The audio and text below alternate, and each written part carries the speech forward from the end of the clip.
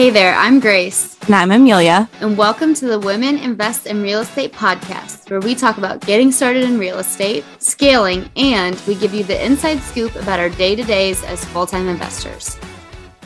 Did you know that self-managing your rental properties can save you thousands of dollars and give you a better performing portfolio? So stop leaving money on the table. Property Management Academy is a self-paced course that teaches you step-by-step how to self-manage your own real estate properties so that you can confidently self-manage. Check out the PMA course on our website, womeninvestinrealestate.com/PMA. Hello, everybody. Welcome back to the Women Invest in Real Estate podcast. Today, we're going to talk about small multifamily properties, and Amelia and I are going to walk you through our first multifamily purchases from head to tail, everything that happened, the numbers, all that good stuff. Yeah, this is actually my second multifamily purchase, though, because my first ever purchase was a multifamily. So this is my second deal. Oh, no. Yes, that's fine. I thought your first purchase was a flip. Well, it was, but then my Okay. buy and hold was a triplex. Yes. We talked about my first deal and your first deal in our very first episode. So Right. This is our second deal, and we both did small multifamily deals for our second deal. So we're going to cover that. Yeah, and kind of the idea is that eventually we can walk you through our portfolio here and there. So maybe down the line, we'll do our third deal, our fourth deal, whatever. So today is deal number 2, which just so happens it was both small multifamily. Amelia, do you want to go first?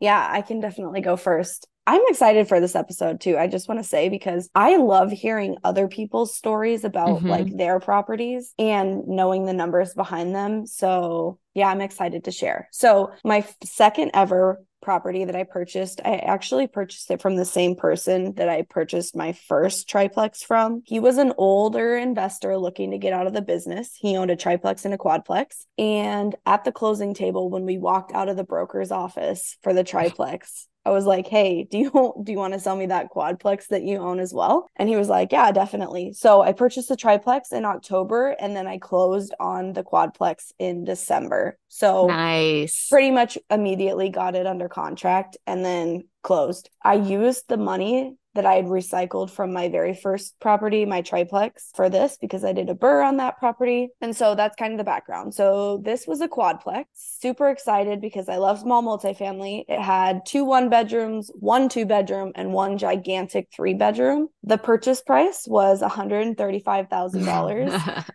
I love sharing my purchase price numbers with people because they never believe it, but I'm in a small town in Iowa for this specific property. This property is not in Des Moines, which is the capital. This is in my hometown. So I put 20% down. So I don't even know what that is, but 20% of 135. My lender gave me a commercial loan with a 20-year amortization at 4.5% interest. Again, this was back in December of 2020.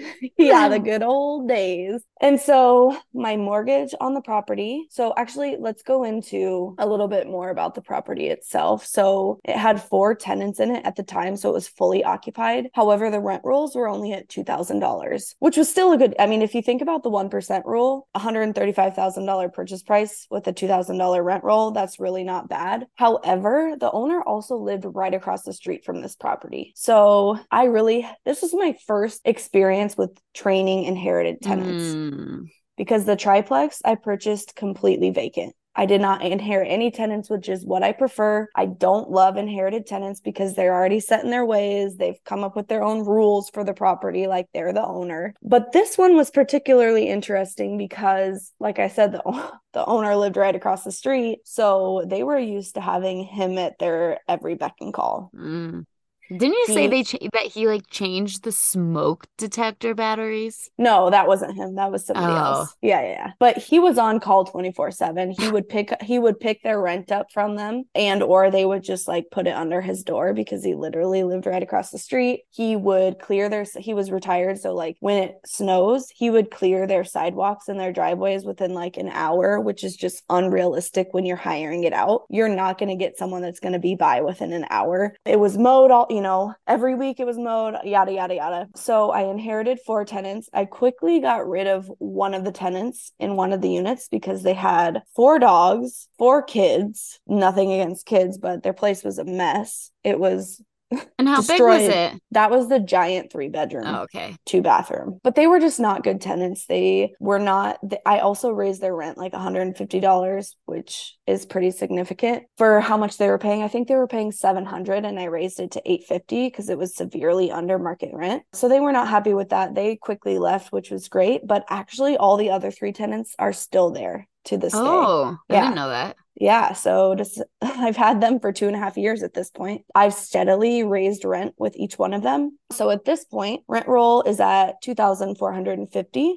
It was originally at $2,000, so raised it a decent amount percentage-wise. My mortgage is $500, insurance $155, property taxes $305, so my pity altogether is $960. One thing about this property that's a huge cash flow killer is I still pay the gas and water bill for the whole property. Because they're inherited tenants, I usually do RUBS, ratio utility billing, but I didn't want to rip the Band-Aid off all at once, raising their rent and making them pay for those utilities. And I still haven't ripped the Band-Aid off, but I have raised their rent enough that it kind of covers that.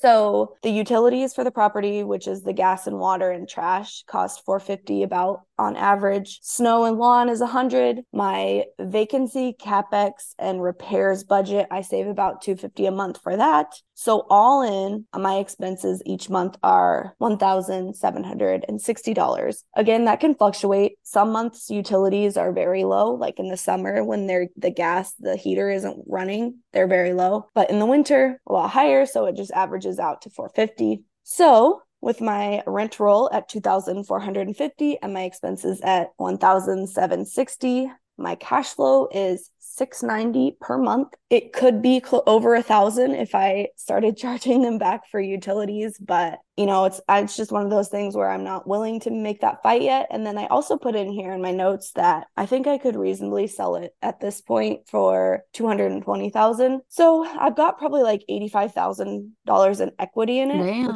which is great, especially in a small town. So to me, it doesn't really matter that much that I'm losing out on a little bit in utilities every month because I'm gaining a lot of equity in this property. So yeah, you're sitting at 40% equity, which is a very comfortable position. Right. I also am like really quick, like what's my cash on cash return? So let's say I have about 30,000 into the property. If I make $690 a month, my cash on cash is around 27%, which is a killer. Also, I messed up. I just used your purchase price for your debt. Your purchase price was you put 20% down. So you're actually sitting at you have 50% equity, which is fantastic. Yeah. I think my remaining mortgage amount is like 95,000 at this point. Yeah, less. Yeah. That feels good. Yeah, absolutely. So I don't know that I would sell this. I think if something killer came along and I could roll my equity into a bigger deal that cash flowed a lot more, I would consider selling it. But at this point, I'm pretty happy with how this one's doing.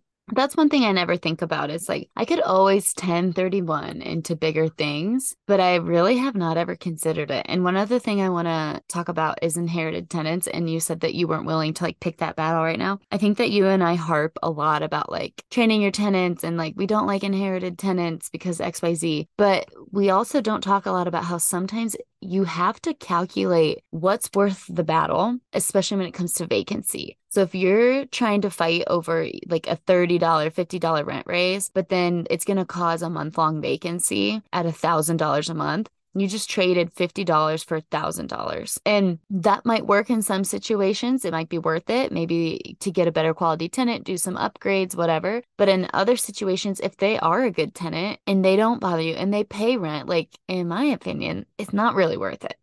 I agree 100%. And all 3 of these tenants that I still have are great tenants and they keep their units really nice. I would say the inside of this building is above average. The owner like renovated every single unit himself and did them really nice. So they take good care of the property. If you are inheriting tenants, like one thing that I would recommend, which is what I did, was I met individually with each one of them. I explained, a couple changes that were going to be made. I sat down, I walked through the lease with each one of them because I raised all of their rents right away. Not a ton, but probably like $25. So it was important for me to like sit down and let them know that the rules were changing and their rent was going to be raised, but also like why their rent was going to be raised. So I provided them with a couple comps in the area. And here's the thing about inherited tenants. If they're severely under market rent, they know that they're getting a good deal. They know that they can't find anything cheaper.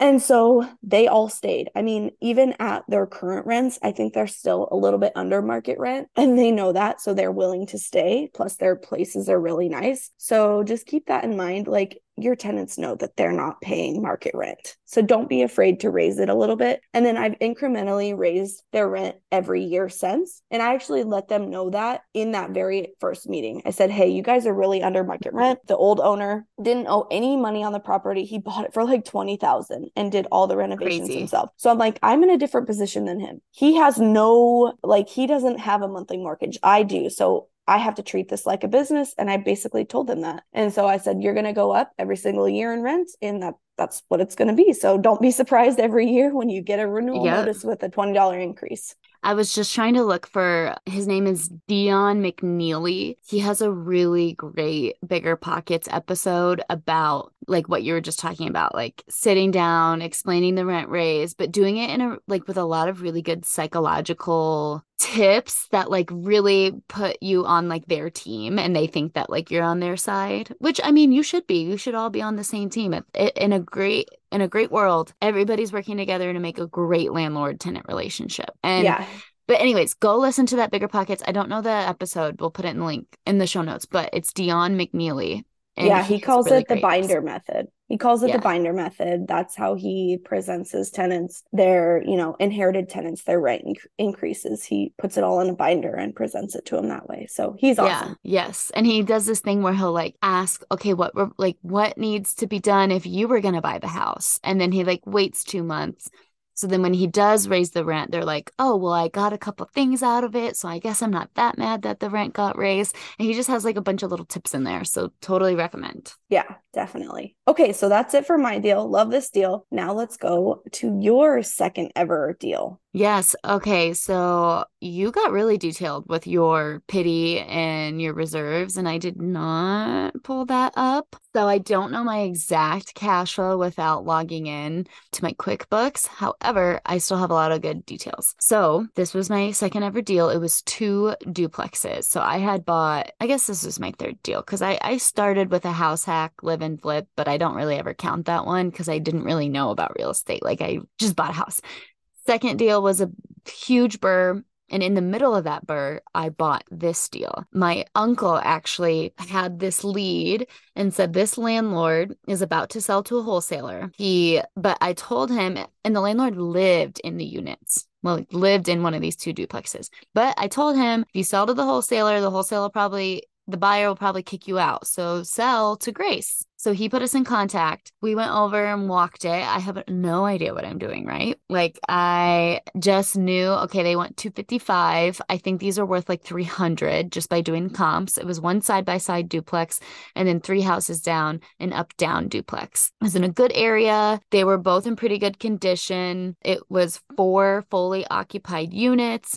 3 of the units were family, and then 1 was actually an insurance tenant, but I didn't really understand it at the time, and I wish I would have understood it. I would have charged a lot more. Anywho, and so we walk it. I'm like, okay, I think I want to buy it. How does this work? I knew I didn't have $50,000 to buy this property because that would be 20% down, like 50, 60,000. So I went to a very small local bank, and I had been banking there forever. It was in a little town that my mom grew up. My mom knew like the people at the bank, and I called them and I said, hey, I have this fantastic deal. These tenants have been here for 5+ years. They've never paid rent late. It is completely under market rent. The rent at the time was $28.50, and I thought that the rent roll was at least $200 a unit. It's like $800 under. And I basically said, I don't want to put 20% down. I want to put nothing down because I think it's worth 300, and therefore there's already built-in equity. And keep in mind, I've bought like 1 other rental property at this point, so I'm really talking out of my ass. I know. I love this. I know. I can't, like, I look back, I'm like, I can't believe I did that. Like, I really just called and was like, I need to speak to the VP. Granted, there's probably like 20 employees at this bank, so it's not like that crazy to speak to the VP or whatever. So he gets the underwriter on the phone. They're like, all right, like, give us the numbers again, blah, blah, blah. And we settle at 10%. And so I was like, okay, cool. I just got 25. That's 25K I don't have to come up with, but I still need to come up with 25K. So at this time, this time currently, I partner with my boyfriend Brant. So I knew that'd be 12,500. I was still like, okay, I don't know if I have 12,500. I definitely didn't at the time. Or I did, but that was like all of my money. So we went Isn't that 3 weeks. crazy though? I Just know. Looking back, I'm like, oh my God, I thought that was so much money. I know. And it is. 12,000's a lot. Yeah. Yeah, it is. But now we're like, that's nothing. So I brought my sister in. I said, okay, let's go 3 ways on this deal. So we each only have to come up with $8,000. And for some reason, I really wanted her W-2 to get this house because I didn't know Brant at the time was doing real estate full time. I was still working, but hadn't had my job for a year. So I just wanted like that extra stability and I wanted to bring down my down payment. So we went 3 ways. So we each had to come to the closing table. I think it was $8,000 or $9,000. And so I inherited 4 tenants. My first tenants ever, had no clue what to do, but I quickly figured it out. I read like the Bigger Pockets management book and figured all of that out. And asked me a lot of questions along the way. Definitely. I purchased for $255,000. The rent roll was $2,850, no utilities, which was really nice. The side-by-side duplexes I love because there's never going to be utilities because there's no shared entryways. But the up-down has like one shared little hallway. But that electric like went to the bottom tenant for some reason. So we were going to self-manage it. We kept all 4 tenants for a few, maybe 6 months. And then we worked to get the downstairs tenant ended up moving out. So we raised their rent $150. The top tenant, who is the story that I shared about with the phone call, the 2 a.m. the plumbing story, worked very hard with them to get them out. And I flipped it into a midterm rental and the rent doubled. So I went from like $800 to $1,600 on midterm rental. So that was really great. And we got to rehab the unit for like pretty cheap, probably like $5,000. Painted it, new flooring, new fixtures. We did a lot of that ourselves. And then that means that I still have 2 of the same tenants and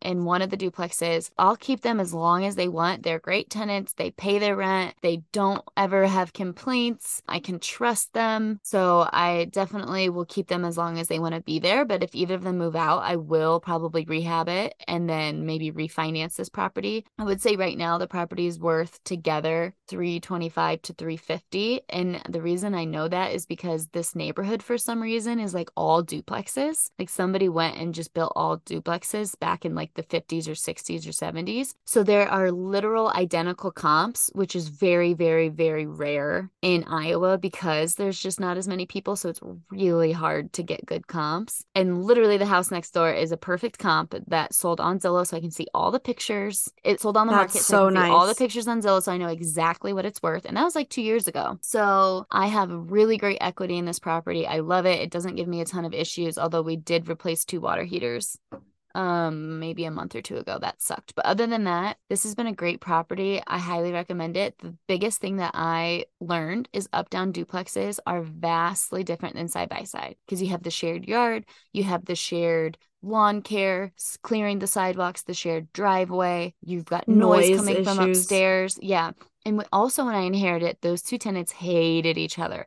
So they both came to me saying, blah, blah, blah, blah, blah, blah, this tenant doesn't do blah, blah, blah, blah. You got to tell them. So actually what I did is right off the bat, I said, it sounds like neither of you can agree on the lawn care and snow removal. So I'm going to add it into your rent and hire it out. Obviously, I added in more than it cost to hire out. So then I was immediately up and they were both happy that they didn't have to do it. Were they on month-to-month leases? Yes. I think they were all on month-to-month leases. I mean, because legally, I know people always like to question stuff like that legally. And if they were in the middle of a lease and that wasn't included in their lease, you couldn't just say, okay, now you got to pay for lawn and snow. You'd have to sign a new lease with them when their current lease was up. So if you're sitting there wondering, well, how did she do that? They probably were on a month-to-month lease and she could edit it after 30 days. Yes. Okay, but here's my question. What if they both agree and want it? Can't you just sign an addendum? Yeah, you could sign an addendum. But yeah, they were on month to month. The other 2, that have still been with me 2 years now, I'm trying to get them on like a 2-year lease because I'm like, I want you. And I think a mindset shift that I've had is I used to think that I wanted them out so I could rehab it and get more rent and all that stuff. And now I'm to the point where I'm like, they're great tenants. They're just going to stay. I'm not making the most I could off of this property, but I don't have to worry about them. I don't have to worry about them paying rent. So I have gone 180 and now I'm like, hey, do you guys want to sign a 2-year lease?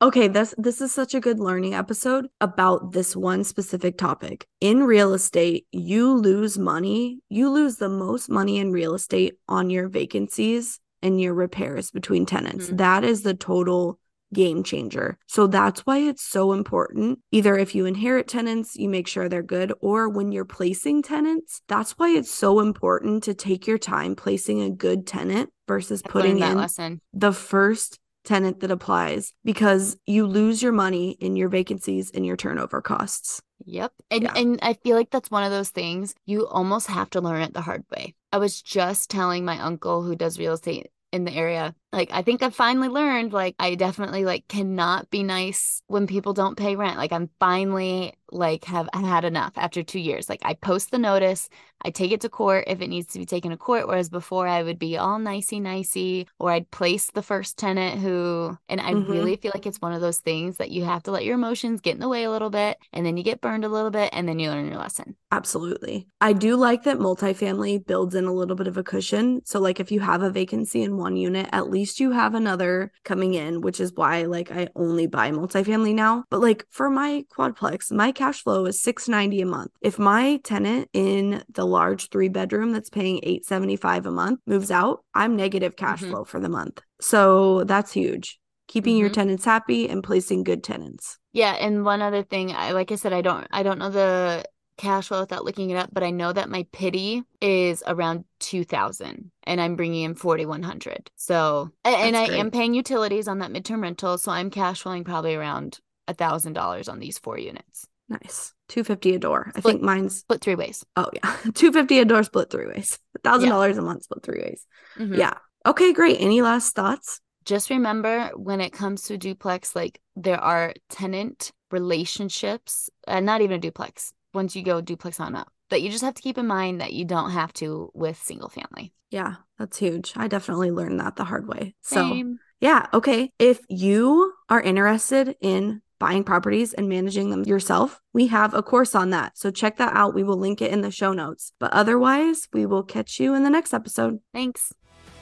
Thanks so much for tuning in. If you loved today's episode, please leave us a 5-star review wherever you listen to your podcasts. And don't forget to check us out and join our community at womeninvestinrealestate.com and follow us on Instagram at WIIRE with 2 eyes.community.